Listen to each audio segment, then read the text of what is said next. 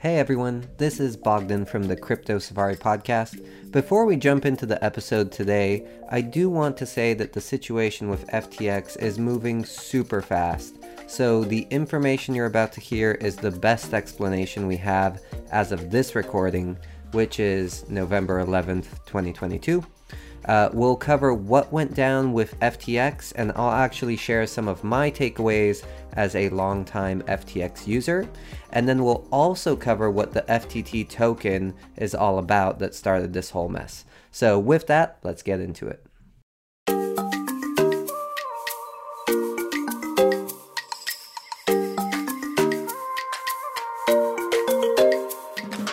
Bogdan, Brian, and their guests are not registered investment advisors. Nothing discussed today should be relied on for investment decisions, nor is it investment advice. This show is for informational and entertainment purposes only. Please work directly with an investment professional.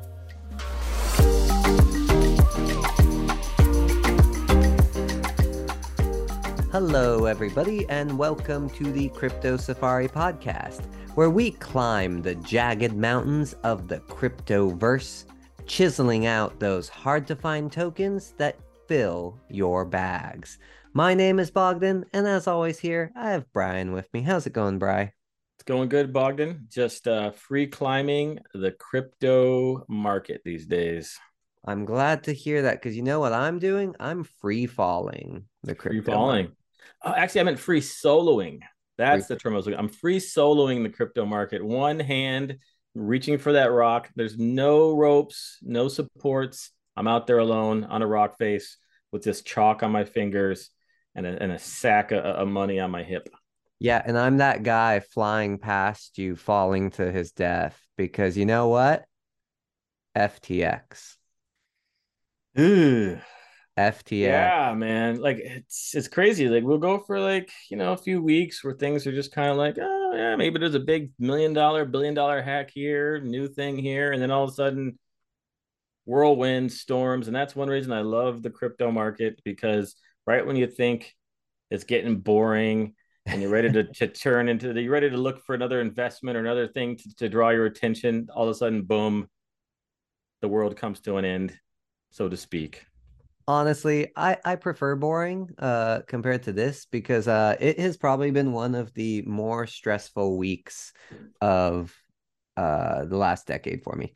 Wow, really? Yes, it has been pretty damn stressful. So let's dive into the news, because obviously this is the biggest piece of news that's currently happening. So FTX, as of this recording, has officially declared bankruptcy. Chapter 11, I believe. Yes, exactly. So this story gets really crazy. So I'm going to try to kind of summarize it, because I've honestly been reading like 15, 20 articles on this to try and understand this. Yeah, because you're invested, literally. I am literally invested in this story. So this is kind of like the basics of what we understand so far, and I'm sure more revelations will come out soon. But basically, Sam Bankman-Fried, who is the CEO of FTX, is also the founder of a hedge fund called Alameda Research. Now, Alameda Research would buy FTX customer funds, like their crypto, and then they would use those funds to make investments, and these investments were kind of risky. The problem is that Alameda Research guaranteed those investments with this token called FTT, which they held. The problem is FTT is actually issued by FTX. So you can see how they are borrowing funds from FTX, like people's crypto, and then they're saying, don't worry, they're guaranteed with this token we have, which is also the FTX token. Yes. So when documents showed that Alameda had been borrowing millions of dollars against FTT, it revealed that they were super vulnerable, and basically they were kind of trapped, because if they sell their FTT to cover those loans and those investments that they're making, the price of FTT goes down, and all of a sudden they can't match their loans. Does that make sense? It makes a lot of sense. And what we're dealing with here is something that's happened before in finance. Alameda was basically a market maker Mm-hmm. for FTX, which means that they take orders, they buy orders, they met sellers and buyers, and they over leverage themselves with a token that was owned by their parent company. So we have this relationship where if one fails, the other fails, and so they both have an incentive not to basically start that catalyst, right? Because once you have to remove assets from your balance sheet that are underwater, because that's what happened. They were underwater in terms of their balance sheet showed less value than what they had projected their worth of, right? Yeah. And so to start that to create that spark that is the burning down of the house, they don't want to do that, so they're incentivized to continue the system as long as they can.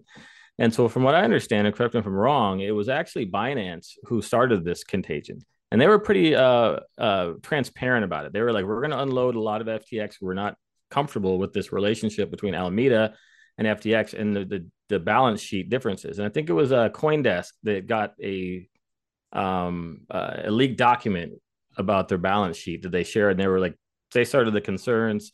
Binance saw this and they're like, okay, we're not comfortable. And they were totally transparent about dumping it. And then there was this news like, oh, some whale dumps, all this FTX tokens, FTT tokens. And then that started the cascading downfall. Yeah. And after that, how's that sound? Am I Yes, you are on the right track. So the funny thing yeah. is there's a little bit more human nuance to this story. So it wasn't Binance as a company. It was the CEO of Binance, which is this guy named Changpeng Zhao. CZ. He goes by CZ. Him and Sam Bankman-Fried, who's the CEO of FTX, kind of have a little bit of a rivalry and a quarrel between the two. So back in the day, CZ, the CEO of Binance, was actually an investor in FTX. And at one point he said, oh, like I want to sell my investment in FTX. I don't want to be an investor anymore. And FTX gave him $2.1 billion worth of the FTT token. And so he has a ton of FTT token. And then he sees that FTX is really heavily reliant on this and is like on shaky terms. And he literally puts out a tweet saying, hey, I'm going to sell all my FTT tokens. Stuff doesn't look right. And all of a sudden people go, stuff doesn't look right. Stuff doesn't look right. And it's like an echo chamber. It's kind of like those seagulls in that one movie where they're like, mine, right? Like everyone starts freaking out. And so when people got scared, it actually led to a 72% drop in FTT's price, which is how everything unraveled. The funny thing is that CZ actually didn't end up selling all of his FTT. It was almost like ooh, gotcha. Like I don't even need to. Yeah, that's I've heard like things around that, and according to ZZ, he was like, "Listen, it wasn't intentional. I'm not here to fight. I'm here to build. It's not personal." And so there's a little bit of like plausible deniability on his end, and like, I mean, who really knows? I think the bigger point is that FTX was in a bad spot, and whether he exploited it for gain or whether he was just being a smart investor and trying to get out of a position that he didn't want to be in, who knows? Why tweet about it though? Well, if you're gonna dump all of your FTT, right? Like go ahead and just like sell it. Why do you have to actually tweet about it, right? So yeah. I say that the only reason you would publicly make that knowable is because you're trying to help other people who might want to get out of it. But he did it like in a little bit of like an aggressive way, right? Like it wasn't like, hey guys, just make sure you check out your FTT. He says, this is shaky. Do not like it. I'm selling all of it, right? Like that is that's spreading fear and doubt. Yeah, there's a little bit of FUD there. But I mean, if that's I see your point, and I guess it's a tough spot. I mean, I think that Elon Musk got in trouble for making statements about his own company with the FCC in the past, and this isn't a CZ's company. Yeah, I don't know. I'm kind of torn because I feel like just the whole Bitcoin market is still just kind of this Wild West kind of vibe, and so I'm like, kind of anything goes. I'm not saying he was right or wrong. I'm not here to make that call. Yeah, I just feel like it's just like this is kind of the way the market is for Uh, crypto. I know it's not great, and I know you're no, personally invested, and so you're not happy no. you did this. Can't say this is just how it goes. This is like Well, you're trying to take out your biggest rival, like you're especially since they've had quarrels before. It's not like they're just like two guys hanging out. They've well, they've had a big rivalry. and yeah, I'm not saying that's not the case, but I'm saying the similar stuff has gone on in crypto markets. Similar things have gone in broader financial markets. It's an aggressive place to be, whether it's finance or crypto. I mean, this is just, Yeah. I don't know. I mean, I get it. I get it. It's not cool, but at the same time, I'm like, here's the thing. Warren Buffett had a good saying: "Is like you never know who's swimming naked until the tide comes in." And so, if FTX wasn't in this position, then yeah, who's to blame here? Really, I guess Yeah. is my saying. Oh no, it's for sure FTX is to Yeah, blame. Like Sam Bankman-Fried is the one to blame for letting something like this happen, especially after the statements that he made. But CZ was also like, all right, like my opponent is like down on his knees. yeah, Let me bring out the hatchet and just decapitate. yeah. I mean, Machiavelli and Sun Tzu would say, "Good on you, CZ." Yeah, But that doesn't do much for investors and people like yourself who are the collateral damage yeah, for, yeah. And for a and rivalry between two billionaires. yeah, the thing that is also really troublesome is like they're not declaring these things, right? So it's not like you can see what they're doing. So you're saying like, oh, FTX, third largest exchange in the world, right? I trust them, good founder, all of that. And then they're doing all this like stuff behind the scenes that you're unaware of. So that's kind of the problem. Now, listeners who have listened to our podcast many times will say, well, Bogdan, don't worry. FTX is insured, right? Ah, I thought so too. So it turns out FTX is insured, like we talked about before, Mm-hmm. but the insurance coverage only addresses criminal events such as theft or fraud. It does not cover the exchange failing completely. Mm-hmm. So there will be no bailout to depositors from the insurance. And this is a similar thing we saw from Coinbase when people read their terms and services. And we've talked about this on the show about centralized and decentralized exchanges and where to keep your tokens. And I think this is like the point where I become a fan of regulation. Mm-hmm. And I think this is one of those things where that keeps people out, like mainstream institutional investors and other mainstream investors, from adopting cryptocurrency is stuff like this. And I'm not a fan of regulation, but if we want to see a wide scale adoption, especially in the US, then this is the kind of thing that needs to be regulated. Yeah, I agree. We have a conflict of interest between Alameda and FTX, which, I mean, don't get me wrong, it happens in normal finance all the time, but there's actually rules and regulations around it and some sort of governing body to prevent it from happening. It still happens, but it's a little bit more under the table and a little more different channels connecting the two relationships. But I think this is one of those cases where you say, like, listen, there has to be some regulation. Otherwise, this whole thing we talk about and we invest in is going to be hands off for a lot of people. Yeah, I So, agree. I agree. um, So that's the big news on my side. And I will cover a little bit of what happened with my positions and all of that when I'm covering my token today. But what other news do you have for us? yeah, I mean, David, that was a pretty much the big news, and I think I remember. Well, I don't think I do remember waking up and looking at the crypto markets and seeing what was going on. And I saw this major sell off, and I was like, "Wow, what's going on?" And so I know a lot of it had to do with FTX. We saw Solana plunge, like 40% in a day, and a lot of that had to do with Alameda holding a lot of Solana. Is that right? I'm not sure. I know that they're very connected. So Yeah. Solana is very connected to FTX, Sam Bankman-Fried, all of that. They kind of run in the same circles. So yeah, Solana is suffering quite a bit as well. Right. And so for Solana, it was kind of like a double whammy. So there was a lot of holdings, excuse me, that I think Alameda held a lot of Solana. Mm-hmm.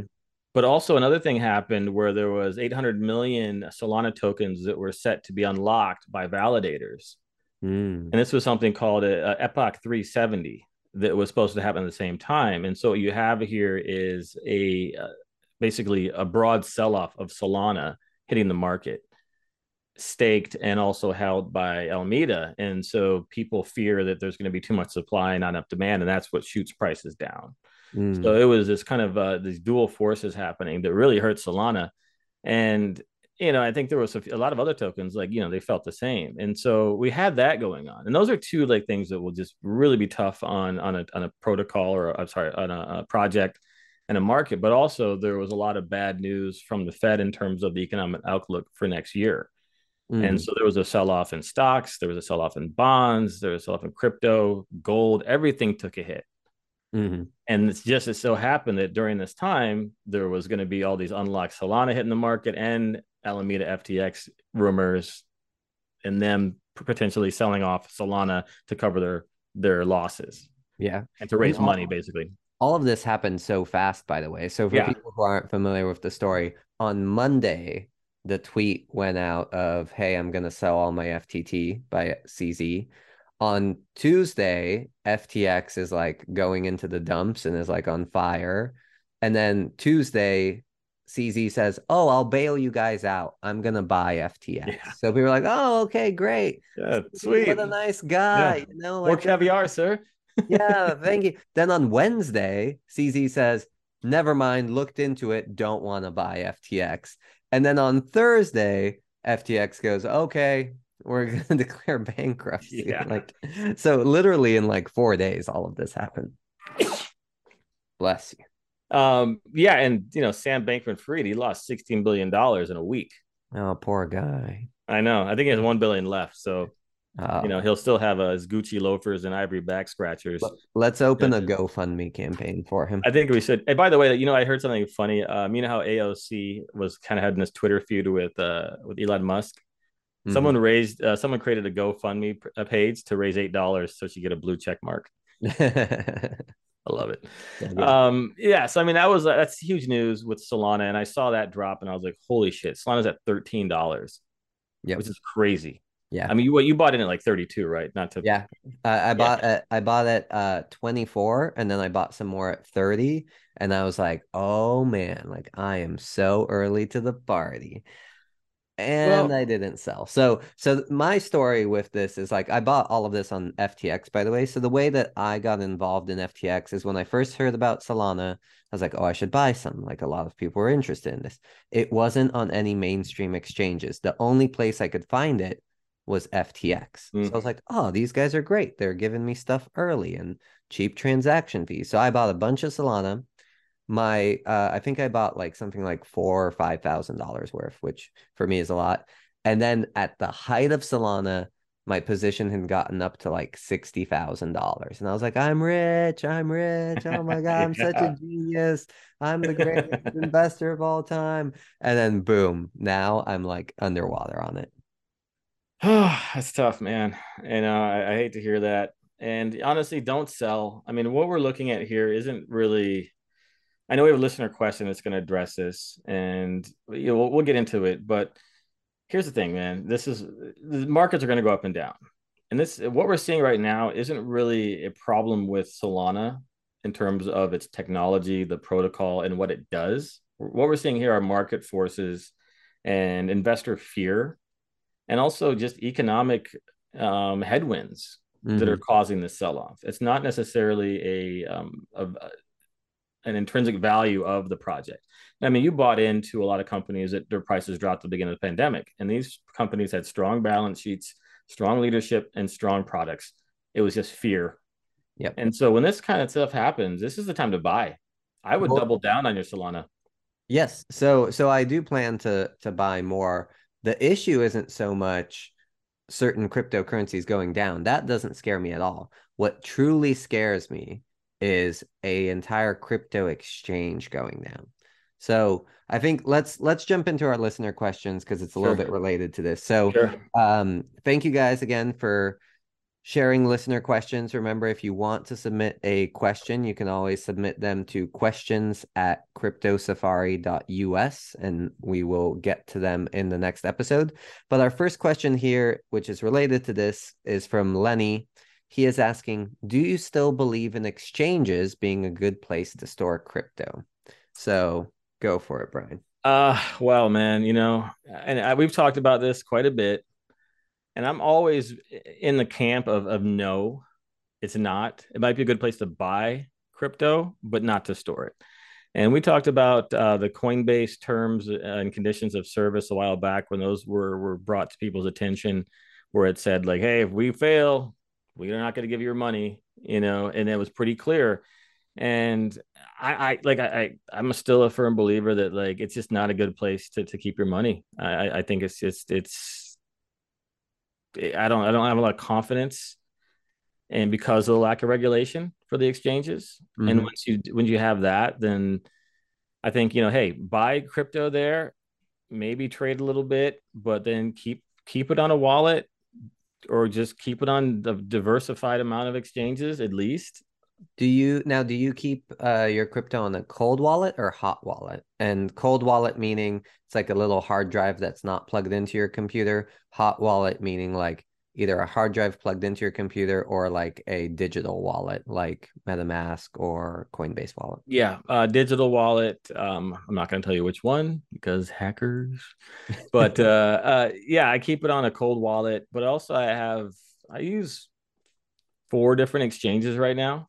Mm-hmm. So I kind of spread it around. But usually what I'll do is I'll buy and then I'll just transfer it to my cold wallet. You mean hot wallet? Excuse me. Yeah, hot wallet. Sorry. To your hot wallet. Hot wallet. Yeah. So I'll buy an exchange and then I'll transfer it to a hot wallet. Mm-hmm. If I know I'm not going to be trading it like anytime soon, if it's something I'm going to hold, then I'll buy it and then transfer to the hot wallet. Okay. Yeah. So after this experience with FTX, where when the Coinbase thing was happening, I was like, like I was a little bit like mocking people. I was like, haha, losers, like you thought it was so safe. FTX is the best, Coinbase sucks. And now I'm like, oh, Schadenfreude. You got bit by the Schadenfreude. I did. So now to answer your question, Lenny, I don't believe it's best to hold your crypto on exchanges. However, for convenience sake, I think I'm going to hold my crypto between exchanges and a cold wallet, meaning like a hard drive that is like not plugged into my computer, that I can just put in a safe place.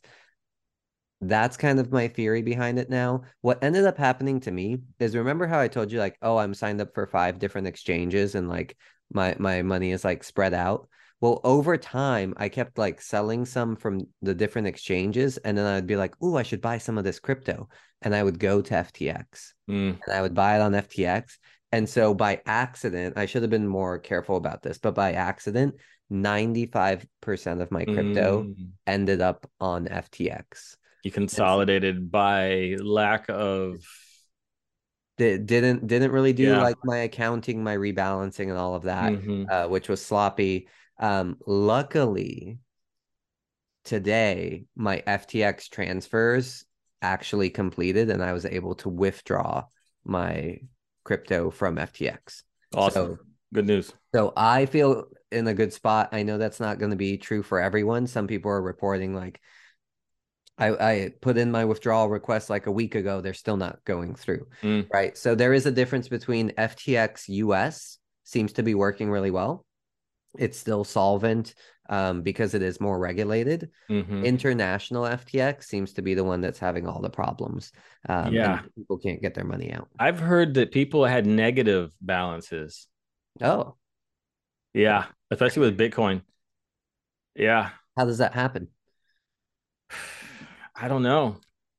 I honestly, I really don't know. I was listening to another podcast that I like. I think it's called Crypto or Bitcoin News or something like that. I'll have to remember and put it in the show notes. But yeah, I guess early on, once they froze, withdrawals, there were some people, because I believe they sold off a bunch of Bitcoin maybe on FTX. And so some people that had like maybe some Bitcoin staked or in their wallets, like there was like, I'm not sure exactly. And I don't want to like speculate and cause any FUD, but according to the other person I was listening to, like there were some people who had reported negative balances in their wallets with FTX. Okay. Interesting. Yeah. Yeah. Yeah. So that hopefully that answers your question, Lenny. I am becoming more of I'm joining Brian's camp where I'm like, all right, you know what? These exchanges aren't as trustworthy as they appear to be, even with all their official language and speak and all those guarantees. I think the biggest thing is to understand about these centralized exchanges is they're custodians of the tokens. You don't own them. You might give them money, but they still own the tokens and they just hold them for you. Yeah. And so that's the breakdown in terms of ownership of this asset. And that's the problem I have. It's basically saying, I'll give you some money, you go buy the tokens I want, and you take care of them for me. And if I want them, can I have them back someday?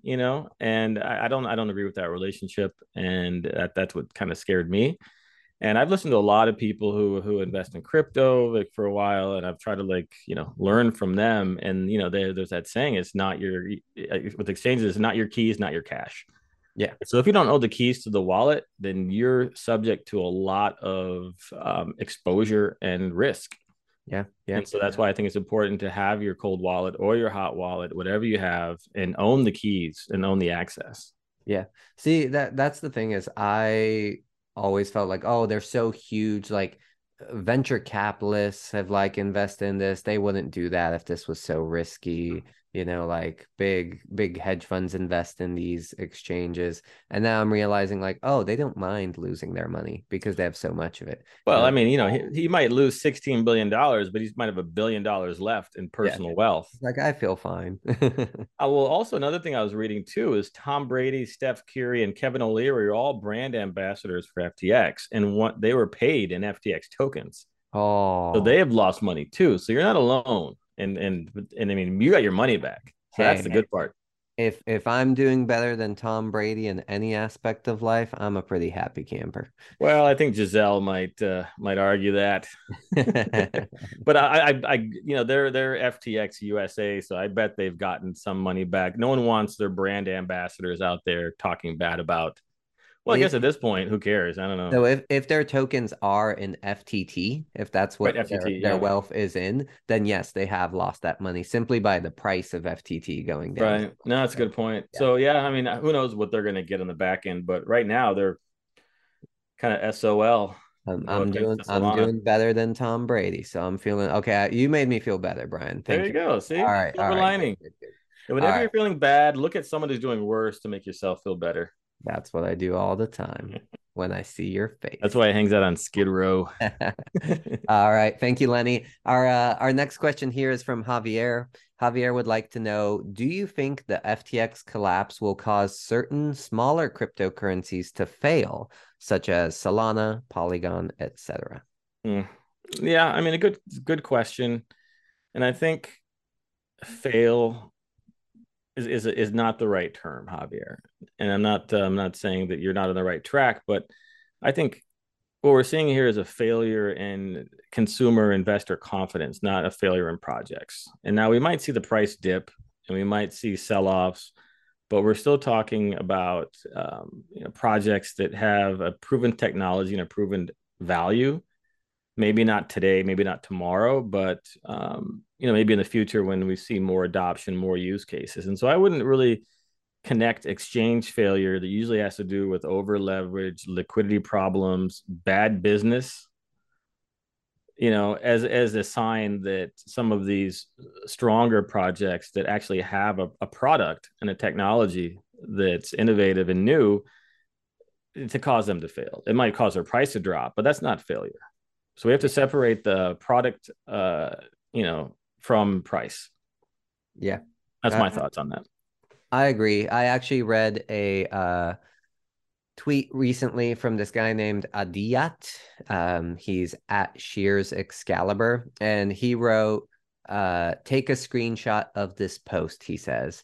And he says, $8 billion, as some people here are fidgeting are failing to understand isn't a large number if you look at the entire market cap of crypto sitting at $800 billion and 3 trillion sometime back. So $8 billion is the amount that FTX was short and that caused this failure. So $8 billion out of 800 billion, it's not going to cause such a big collapse. And in addition to that, Polygon's price actually went up by 6% this week. Yeah, well, that's another thing too. Like we saw like this big drop, but a lot of these, prices went up. They rebounded, maybe not to where they were before, but we did see a lot of people buying the dip. Yeah. I'm a firm believer in Polygon. I'm an investor, and they're solid. And also, I mean, I think you got to think about that. Solana is basically partnered with Google now, running their validator. Mm-hmm. Their cloud validator and Solana are paired together. And so we have companies like Google and Solana working together. And so this is just a market correction. It's investor lack of confidence. It's some FUD. Yep. And hey, buy the dip, weather the storm, tuck your pants into your socks and just hold tight, man. Hold fast. I agree. Fun fact, I was reading about Polygon, about it going up in value. I was like, oh, that's strange. Like it would go up in value while everything else is going down. So apparently part of Polygon is backed by gold. So that's why partially it went up. It also just announced a partnership with Instagram where it's going to power all of their digital goods on Instagram. And it's working on a partnership deal with Disney to partner to power all of their digital goods. So I was gonna say, like, as long as companies are building real relationships with real companies, those companies tend to do really well. I agree, and I knew about the Disney partnership. The Instagram one is new to me, and I mean, honestly, like, I like the partnership, but coming from Facebook, I'm sorry, Meta. Who just laid off 10,000 employees. Like I believe the partnership it's good for Polygon, but for me it's more of a sign of desperation from Meta. They've tried their own crypto projects and they failed, or they're just sitting on the shelf. And so I mean it's good for publicity in terms of long term. I mean Instagram is still very popular, very successful. Let's just leave it at that. I agree. But for me, that partnership doesn't mean as much to companies like Disney. I disagree there simply because Meta is actually they're all in on metaverse. And so if they are making this partnership with Instagram right now with Polygon, chances are in the future when they're launching their metaverse, they'll be like, like Polygon seems to have been working for the last 3, 4, 5 years that we've been running it on Instagram. Let's use that as our token on. Well, even Zuckerberg said that the metaverse isn't going to see any return on investment for 9 to 10 years. Hey, I'm a long-term holder. I'm a long-term holder too, but I'm not putting my money in the faith of Meta being the one to bring the metaverse to the masses and create widespread adoption. I think that it was a desperate move that I don't think is really going to pay off for them personally. But at the same time, it doesn't mean I don't believe in Polygon. I just don't believe in Meta. Yeah, that's fair. That's fair. That's where I'm at. Something that you do believe in also went up this week, which is another counterpoint I have here to Javier. Pax Gold, which you covered on the podcast, went up 8% this week. I saw that. Yeah. Well, it's funny. Well, maybe not funny, but maybe more just a sign of our brilliance. I was looking at the top 10 gainers this week, and 5 or maybe 6 of the top 10 were all projects we covered on our show. Interesting. There you go. Yeah. Wait, hold on. I think I took a screenshot of this. What did I do with it? There was some tokens you talked about. Filecoin was on there. What was the other one that you talked about? It was Chills. Chills was on there. I think they were like number 1 or 2. Yeah, Chili's. Yeah, excuse me, Chili's. They were like number 1 or number 2. But I was looking at the top 10 gainers. I was like, wait a minute. We know these tokens. We talked about these tokens. We do. That there we go. The For all your listeners out there, the proof is in the pudding. Yeah, look in the pudding, people. Wow, where did that come from? When did the proof become in the pudding? I don't know. Someone put the proof in the pudding, and then ever since then, It people are was like, Bill "Hey, Cosby, because I don't want that pudding if it was Bill Cosby. you remember that proof that you were looking for everywhere? Oh yeah, where is it? I just found it in the pudding." Like, you son of a bitch. Awesome. Anyway, Thank you, Lenny. Thank you, Javier, for those questions. yeah, Both thanks, guys. super good questions.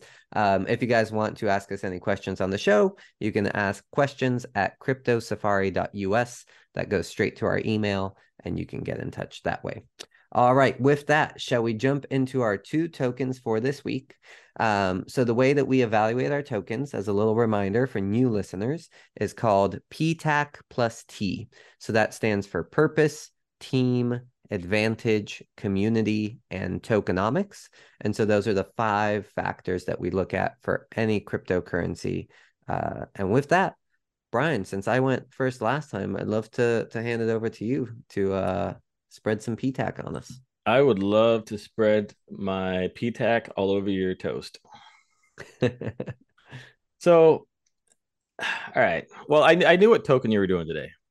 Yeah, you leaked it. I did leak it. And I looked at FTT, and it was number 1 of the top losers on CoinMarketCap. You're right up there, number 1. That's what I like. That's what I like to bring to people. Mazel tov, right? And so I thought, you know what? I'll do number 2 in terms of the top 10 losers. Okay. Yeah. Go right. for it. And what's funny is the project, and I'm not saying this is a loser project. Yes, it was down recently. But then the more I read about it, I was like, wait a minute, this actually sounds pretty cool. And I have an interest in it. It just happened to be ranked number 2. Okay. So what that means to me is this could be a good buying opportunity. I'm not saying FTTG is. Yep. But this could be. And so the project I'm doing today is called Nexo.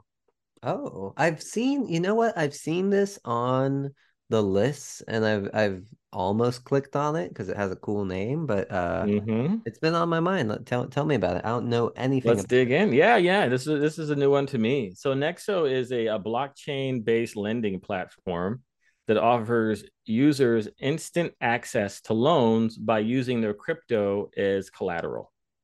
Okay. So those are crypto-backed loans. Got it. And so what happens is the user takes their token, Bitcoin, Ether, whatever they have, and they use it as collateral to use a loan in the form of a fiat currency or a stable coin. So let's say you got a ton of Ethereum locked up someplace, right? Maybe you can use that as collateral to get some cash right now. And this is something that, is normal in finance. Rich people, this is what they do. Let's say I own a Van Gogh worth $80 million. They don't go to the bank and take a loan out with 26% interest like the rest of the plebs. They say, listen, I got this Van Gogh, give me some money. If I don't give you the money back, take the Van Gogh. And you know what? They get a sweet loan. That's what rich people do to get richer. Okay. And so that's what they're trying to do. And so this is Nexo. Their native token is Nexo, and it's locked in the platform, right? So you get the token, but if you hold it, you get certain benefits and discounts on the interest accumulated from the loans that you take out. And so they incentivize you. So real quick. So yeah, by holding the Nexo token, I get interest on my own loans or other people's loans? No, you get discounts on your interest.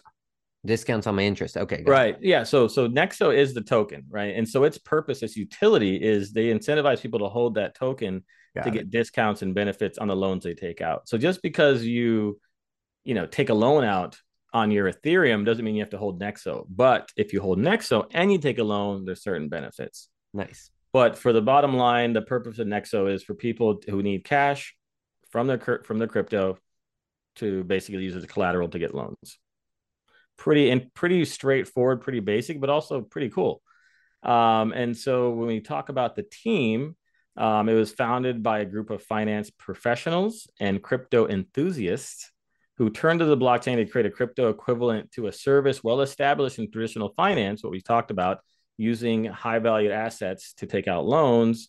But they saw this as something non-existent in digital currency in the crypto market. And so they were trying to fill that void. Very cool. Pretty good. Right. And so basically, between the team, they have like 30 years of financial experience, including non crypto lending, investment banking, mergers, acquisitions, hedge funds, all that stuff. One of the co founders and managing partners is a guy named Tony Trenchev.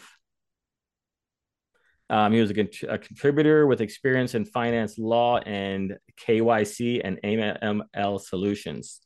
It's KYC. KYC, know your client. I'm not sure what AML stands for. I'm not Another sure. one. Basically, Angry mongoose lizard. I'm pretty sure. sounds about right.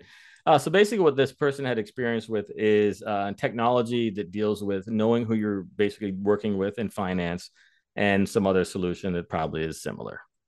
Cool. But we'll get into that because this is Crypto Safari, not Finance Safari. Safari, excuse me. And so basically, one of the advantages for Nexo is they're the first ever provider of an instant cryptocurrency backed loan that intends to solve the inefficiencies with the lending market.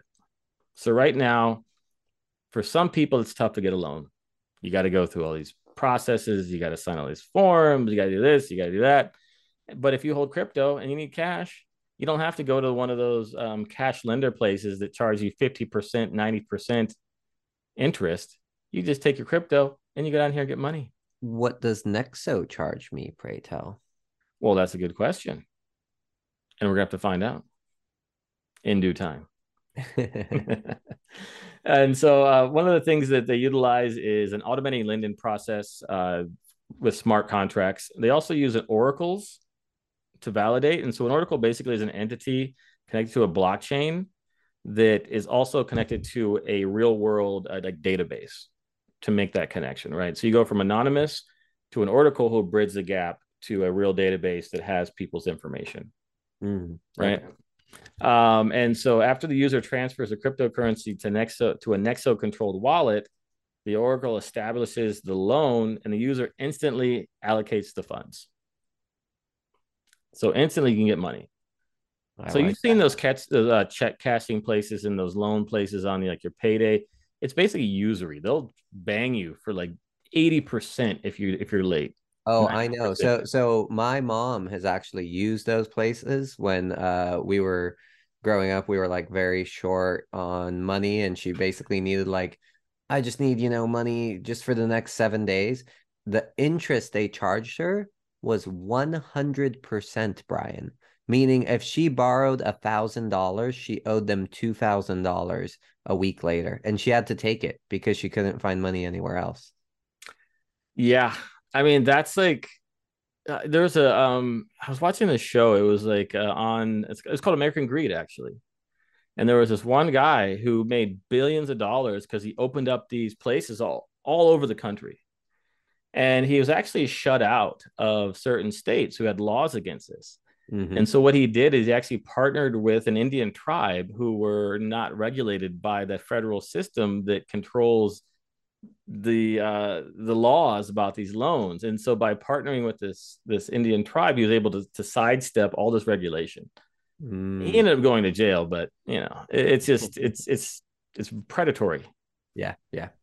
And so yeah, bad situation. It puts people in this cycle of perpetual debt. Yeah. And that's their business model. Yeah. Really sleazy stuff. And I'm sorry that you guys had to go through that. I'm sorry, where was I? So you get the funds instantly. When the user makes a deposit in order to repay the loan, the oracle returns the cryptocurrency and records the transaction on the blockchain. Okay.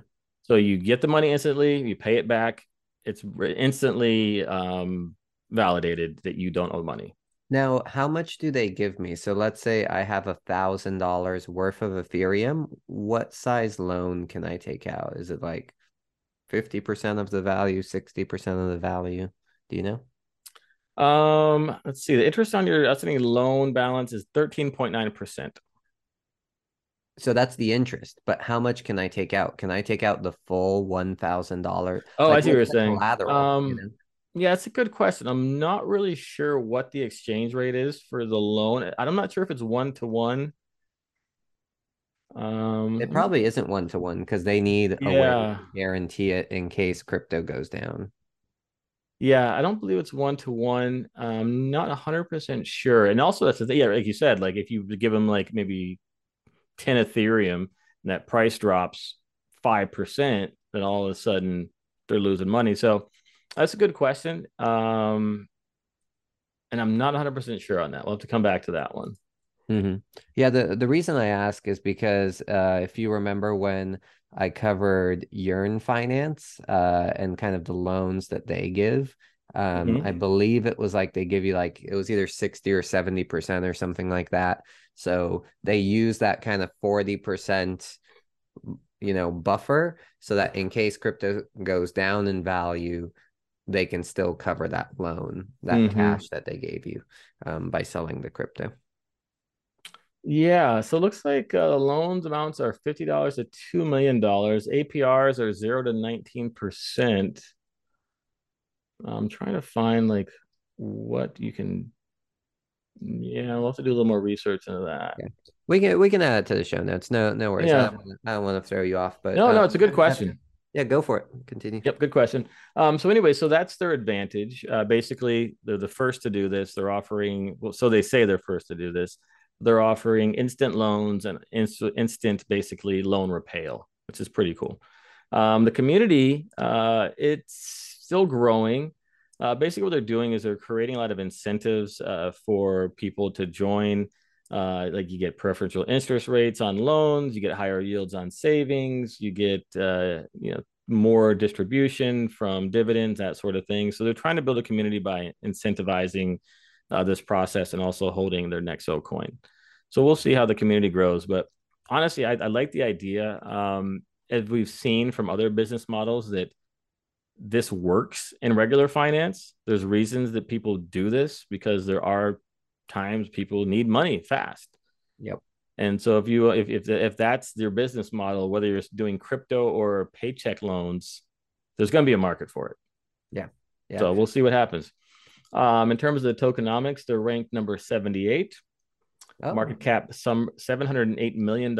Yeah, they're top 100, even though they've been down a little bit, but they're top 100. And who knows, maybe some of their drop in price has to do with some of the loans they had in Solana, FTT, that sort of thing. it could be. I also think that a lot of companies that work on based on loans tend to do poorly when it's a bear market, right? Because people's Mhm. crypto has decreased in value.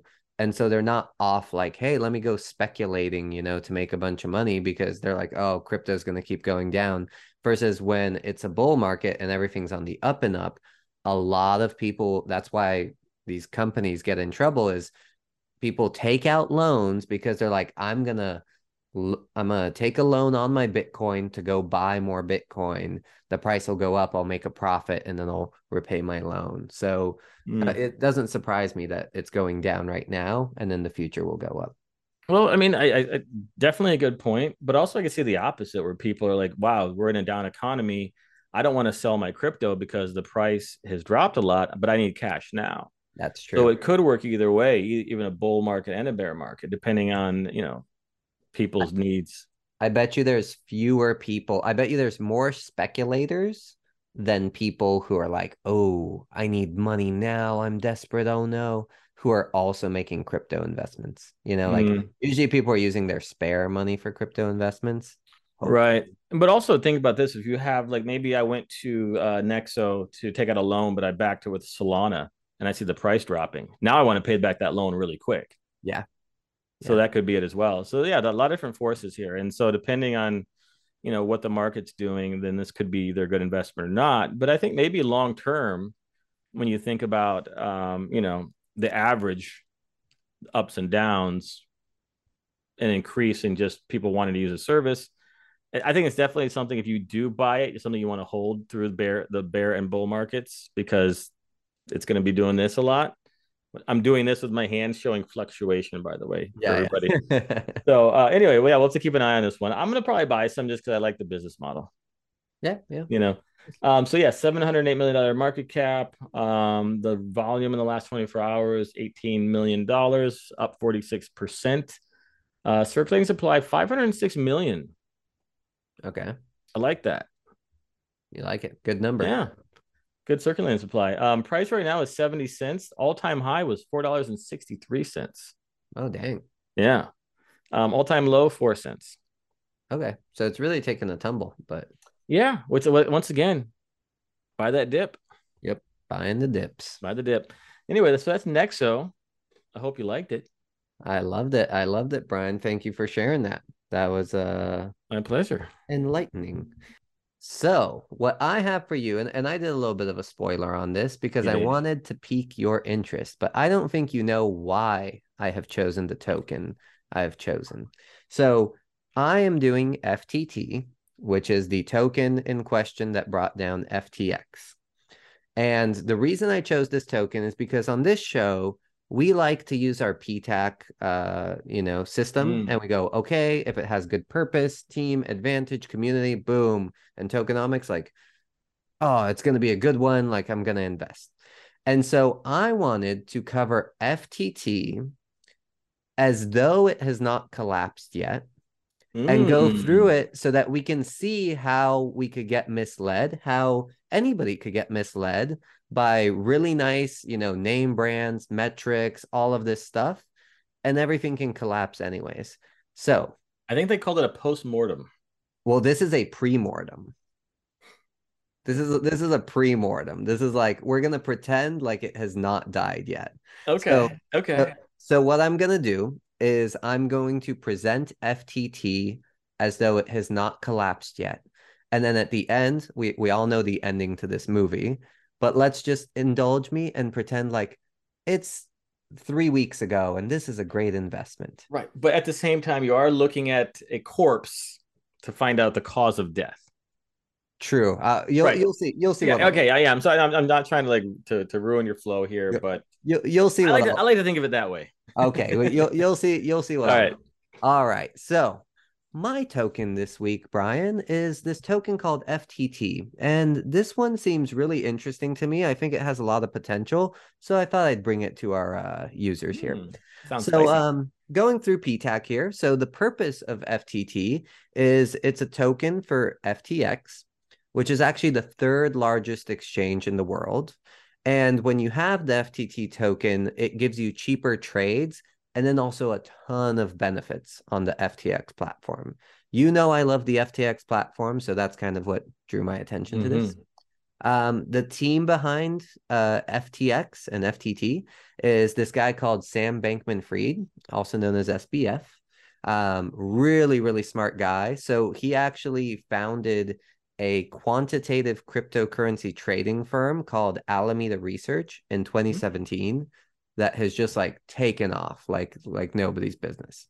Some people even compare him to a modern day JP Morgan. Yeah. Fancy. Impressive. Very impressive guy. Does he have the sideburns too? Because I heard JP Morgan has some nice burns. I think he might. Okay. So during this whole like tumultuous time of the crypto industry, he's actually been trying to help through these tough times, and that's why they call him the JP Morgan. So far he has bailed out Celsius.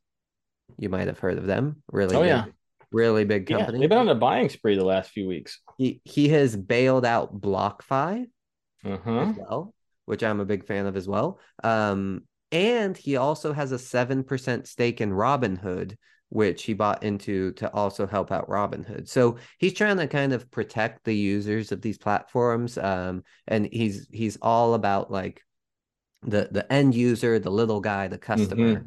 He's a white knight. Yeah, in a quote, he actually said, unlike the other big players, he says that he has acted responsibly with user money, never reusing assets and losing them like so many of those other failed projects. So taking kind of a very mature, responsible approach. I like him. Yeah. Now, investors of FTT, and this is where it gets really good. Have you heard of this company called Sequoia Capital? Oh, yeah. One of the biggest VC venture capital firms in the world did a investment into FTX, $210 million at an $18 billion valuation. Nice. Yeah. Now, 2 months after they made that investment at 18 billion, the company was valued at 25 billion. Impressive. Very impressive. Just this January, they raised an additional $400 million in Series C, and that brought their total funding to $2 billion. And get this, valuation of $32 billion. Wow. Well, really quick here, and I'm not trying to disrupt your flow again, but for people who don't know, Sequoia Capital are investors in DoorDash, Zoom, Apple, Airbnb, Okta, Stripe, Square, Instagram. I can go on and on. WhatsApp. They're big time. They're big time, and they're very good at calling successful companies. Absolutely. Continue, please. So that kind of raises my confidence in FTT. It's also backed by this little company called BlackRock, just the biggest financial company in the world, and also Coinbase, one of the big cryptocurrency companies in the world. So really strong investment team, which I like. Now the advantage. So I mentioned that it lets you lower your transaction costs. So if you hold FTT, you get discounts on every transaction you make on the FTX platform. The other interesting thing about FTT is that it actually allows you to use leveraged tokens. So it allows traders to put leveraged positions without the need to trade on margin. And if a trader, for example, wants to short Bitcoin with 3 times the leverage, they can simply buy a 3 times short Bitcoin leveraged position on FTX. So they're really opening it up so that you can, I don't want to say speculate, but like you can use the funds that you have in order to buy, even bigger bets, if you will. Does that make sense? Oh, yeah. Makes a lot of sense. Yeah. So 1/3 of the commissions that are received on the FTX platform for like people making transactions and stuff are actually used to buy back FTT. And then after they buy back the FTT, they actually burn it. So it's actually a deflationary cryptocurrency. Right. Which means the supply goes down. Exactly, which is really nice. So so far there have been 20 million FTT tokens that have been permanently removed from circulation using this buy and burn mechanism. Pretty cool. Also, the profits from mass market movements are actually distributed among the FTT holders. So if you just hold FTT, they're just giving you profits based on the money that FTX is making. Okay, so got it. So the tokens utility is interacting with the FTX exchange. Yes. They incentivize you to hold the token to interact with the FTX exchange, which brings money into the exchange, raises liquidity on a lot of different fronts. Yeah. Other than that, is there any other utility that the coin offers? Yeah, so those are the utilities. So one, when there's movements in the market and FTX is making money, it will profit share some of that to the FTT holders. A dividend, yeah. Yep. You can also use FTT to create leveraged positions. You can lower your transaction costs, and then also you receive some of the commissions that FTX makes on people using FTT. Right. So the utility is the exchange. Yes, quite a bit. Yeah. So that is the advantage of holding FTT. In terms of community, so far there are 30,000 users who hold FTT, but get this, FTX has 1 million users. So a very small portion of their user base holds FTT so far. So maybe get in early, could be good. I see. Yeah. In terms of tokenomics, it is a $300 million market cap right now. So it is market rank 92. It's in the top 100. So that's really good. Kind of an up and comer, if you will. 133 million circulating supply and a 328 million total supply. All-time high price was $85. The all-time low price was 95 cents. And the current price is $2.44. So, I mean, buy the discount, It's on sale. It's on sale. Buy the dip, guys. I think Terra Luna is on sale too right about now. So that is FTT. Ooh, Oh man, yeah, yeah, I like what you're doing here. I think it really goes beyond PTAC for a few different reasons. And it makes me think about things I want to buy. And I've always been a little bit wary of buying exchange tokens. Like I don't own any tokens that are associated with an exchange. Yep. Because the utility is in the exchange. Yes. If the exchange falters, the coin falters. Yes. I believe that you should invest in the technology and the use case, not this circular system of the more you buy, the more you get, and the more we get, the more you get, and the more, you know what I mean? It's this sort of yeah, it's just I don't see outside of the platform. There's no utility. Yeah, you I know. think I think the way they're trying to use these exchange tokens is like a replacement for going public and having a publicly traded stock. So for example, if you believe that Coinbase is the exception to this, where they are a publicly traded company. So if you believe that Coinbase is going to succeed in the future, you can just buy Coinbase stock.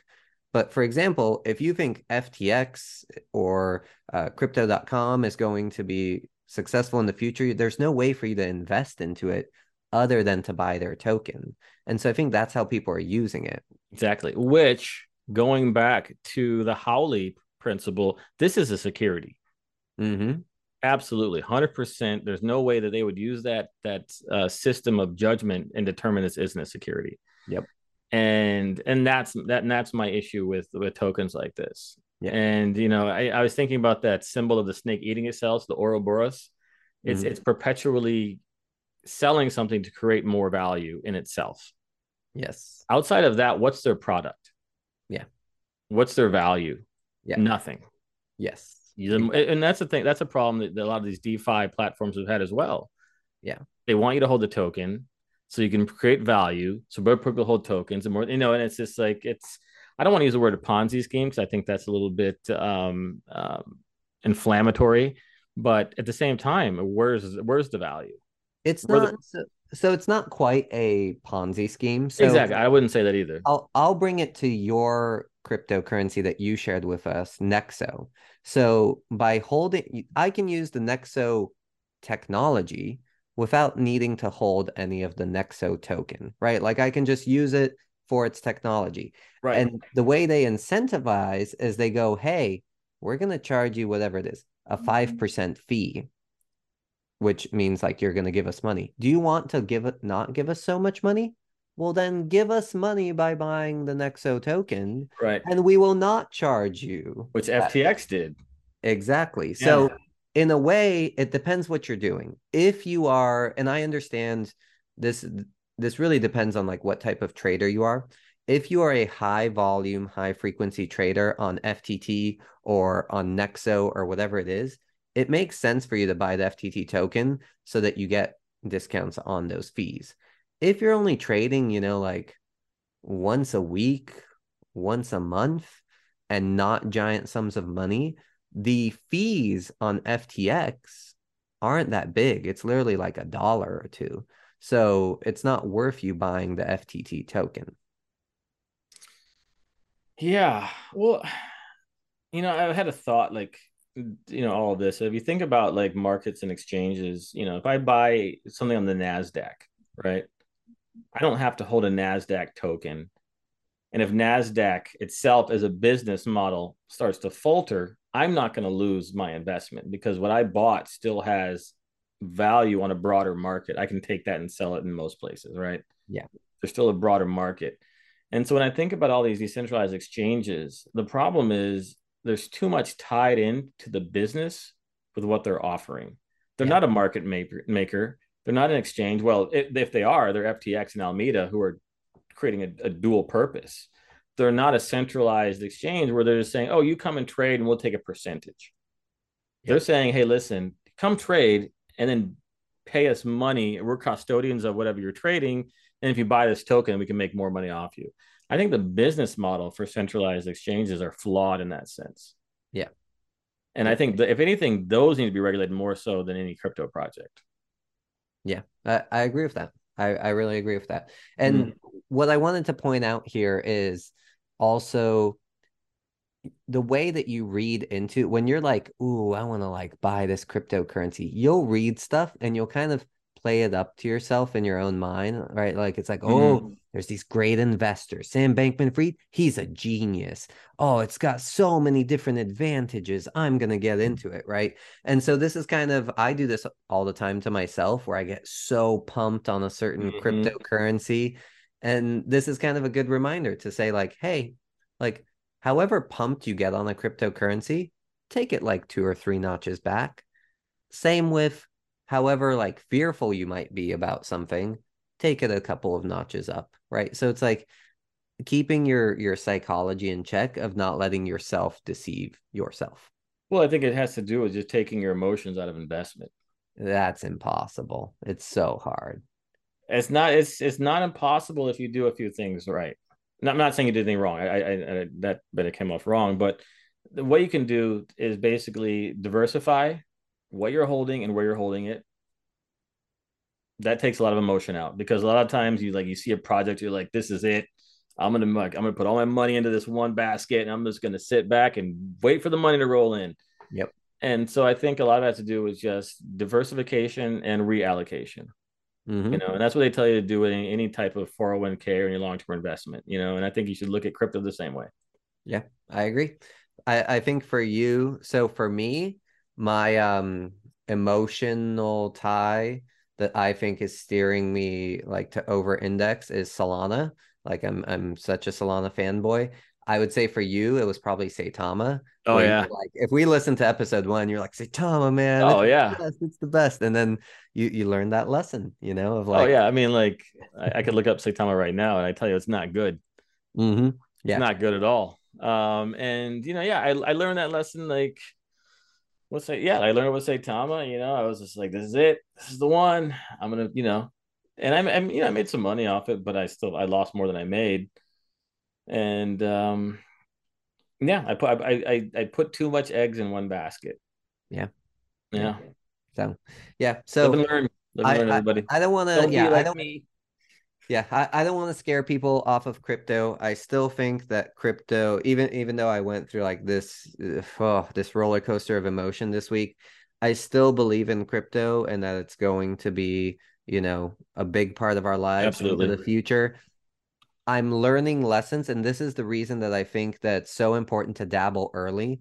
If you can learn these lessons now, when things are really on the up and up, you will be much better at navigating the ecosystem, at navigating the emotions, the roller coaster, all of that, compared to someone who waits until everything is going up, up, up, up, and they're like, oh my God, there's no way I could lose. I'm going to put all my money in here. You're like, be careful. Yeah. Well, think about this. Like when your kids have a crypto wallet, you can be like, when I was your age, I bought FTX and I lost millions. It was a different day. Exchanges, they were, and you can tell them about the wild west of crypto and like how you had to walk into an exchange and there was a spittoon over here and there was some saucy broad serving drinks, and it was dusty. I don't know what exchanges you go to, but I want in. That sounds like a great. Yeah, I go to the ones in. Never mind. We'll talk about that in our other show.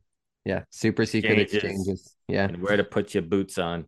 But yeah, it's interesting. And actually, you know what? I actually heard something else, and this is a public service announcement about a lot of the crypto scams.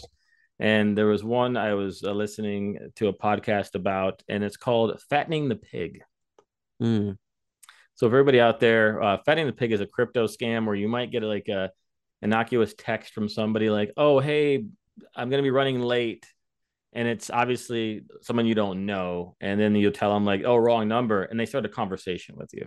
Yes, right. And so this is like the same like internet scam that's been going on a while. But what they do is they, start a conversation. Maybe they know that you're a guy, and they'll send a picture of like some cute girl. I'm like, "Oh my gosh, I'm so sorry," and it's be like a girl like with a sorry face, and you're like, "Oh, she's pretty hot," and you start the conversation, and then this carries on for a while. They might even get you on the phone. They might even do a Zoom call where they see someone in person, and eventually they're like, "Oh, by the way, have you heard about crypto investment?"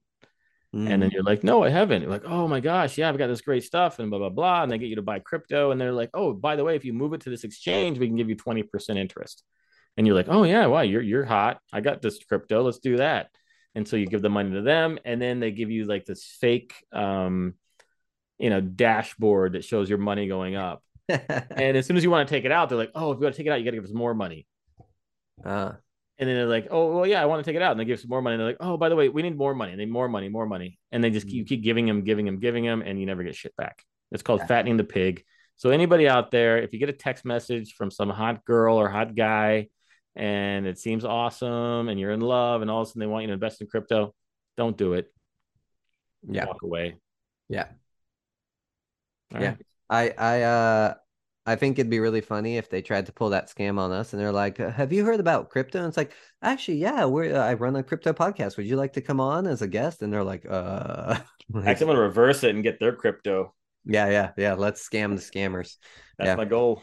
Awesome. All right, guys. Hopefully you enjoyed this whirlwind of a podcast episode. Remember, if you guys have questions, if you want to share your thoughts about what you think about the whole FTX debacle or any of that, remember you can write to us at questions@cryptosafari.us and we will take them on the next episode.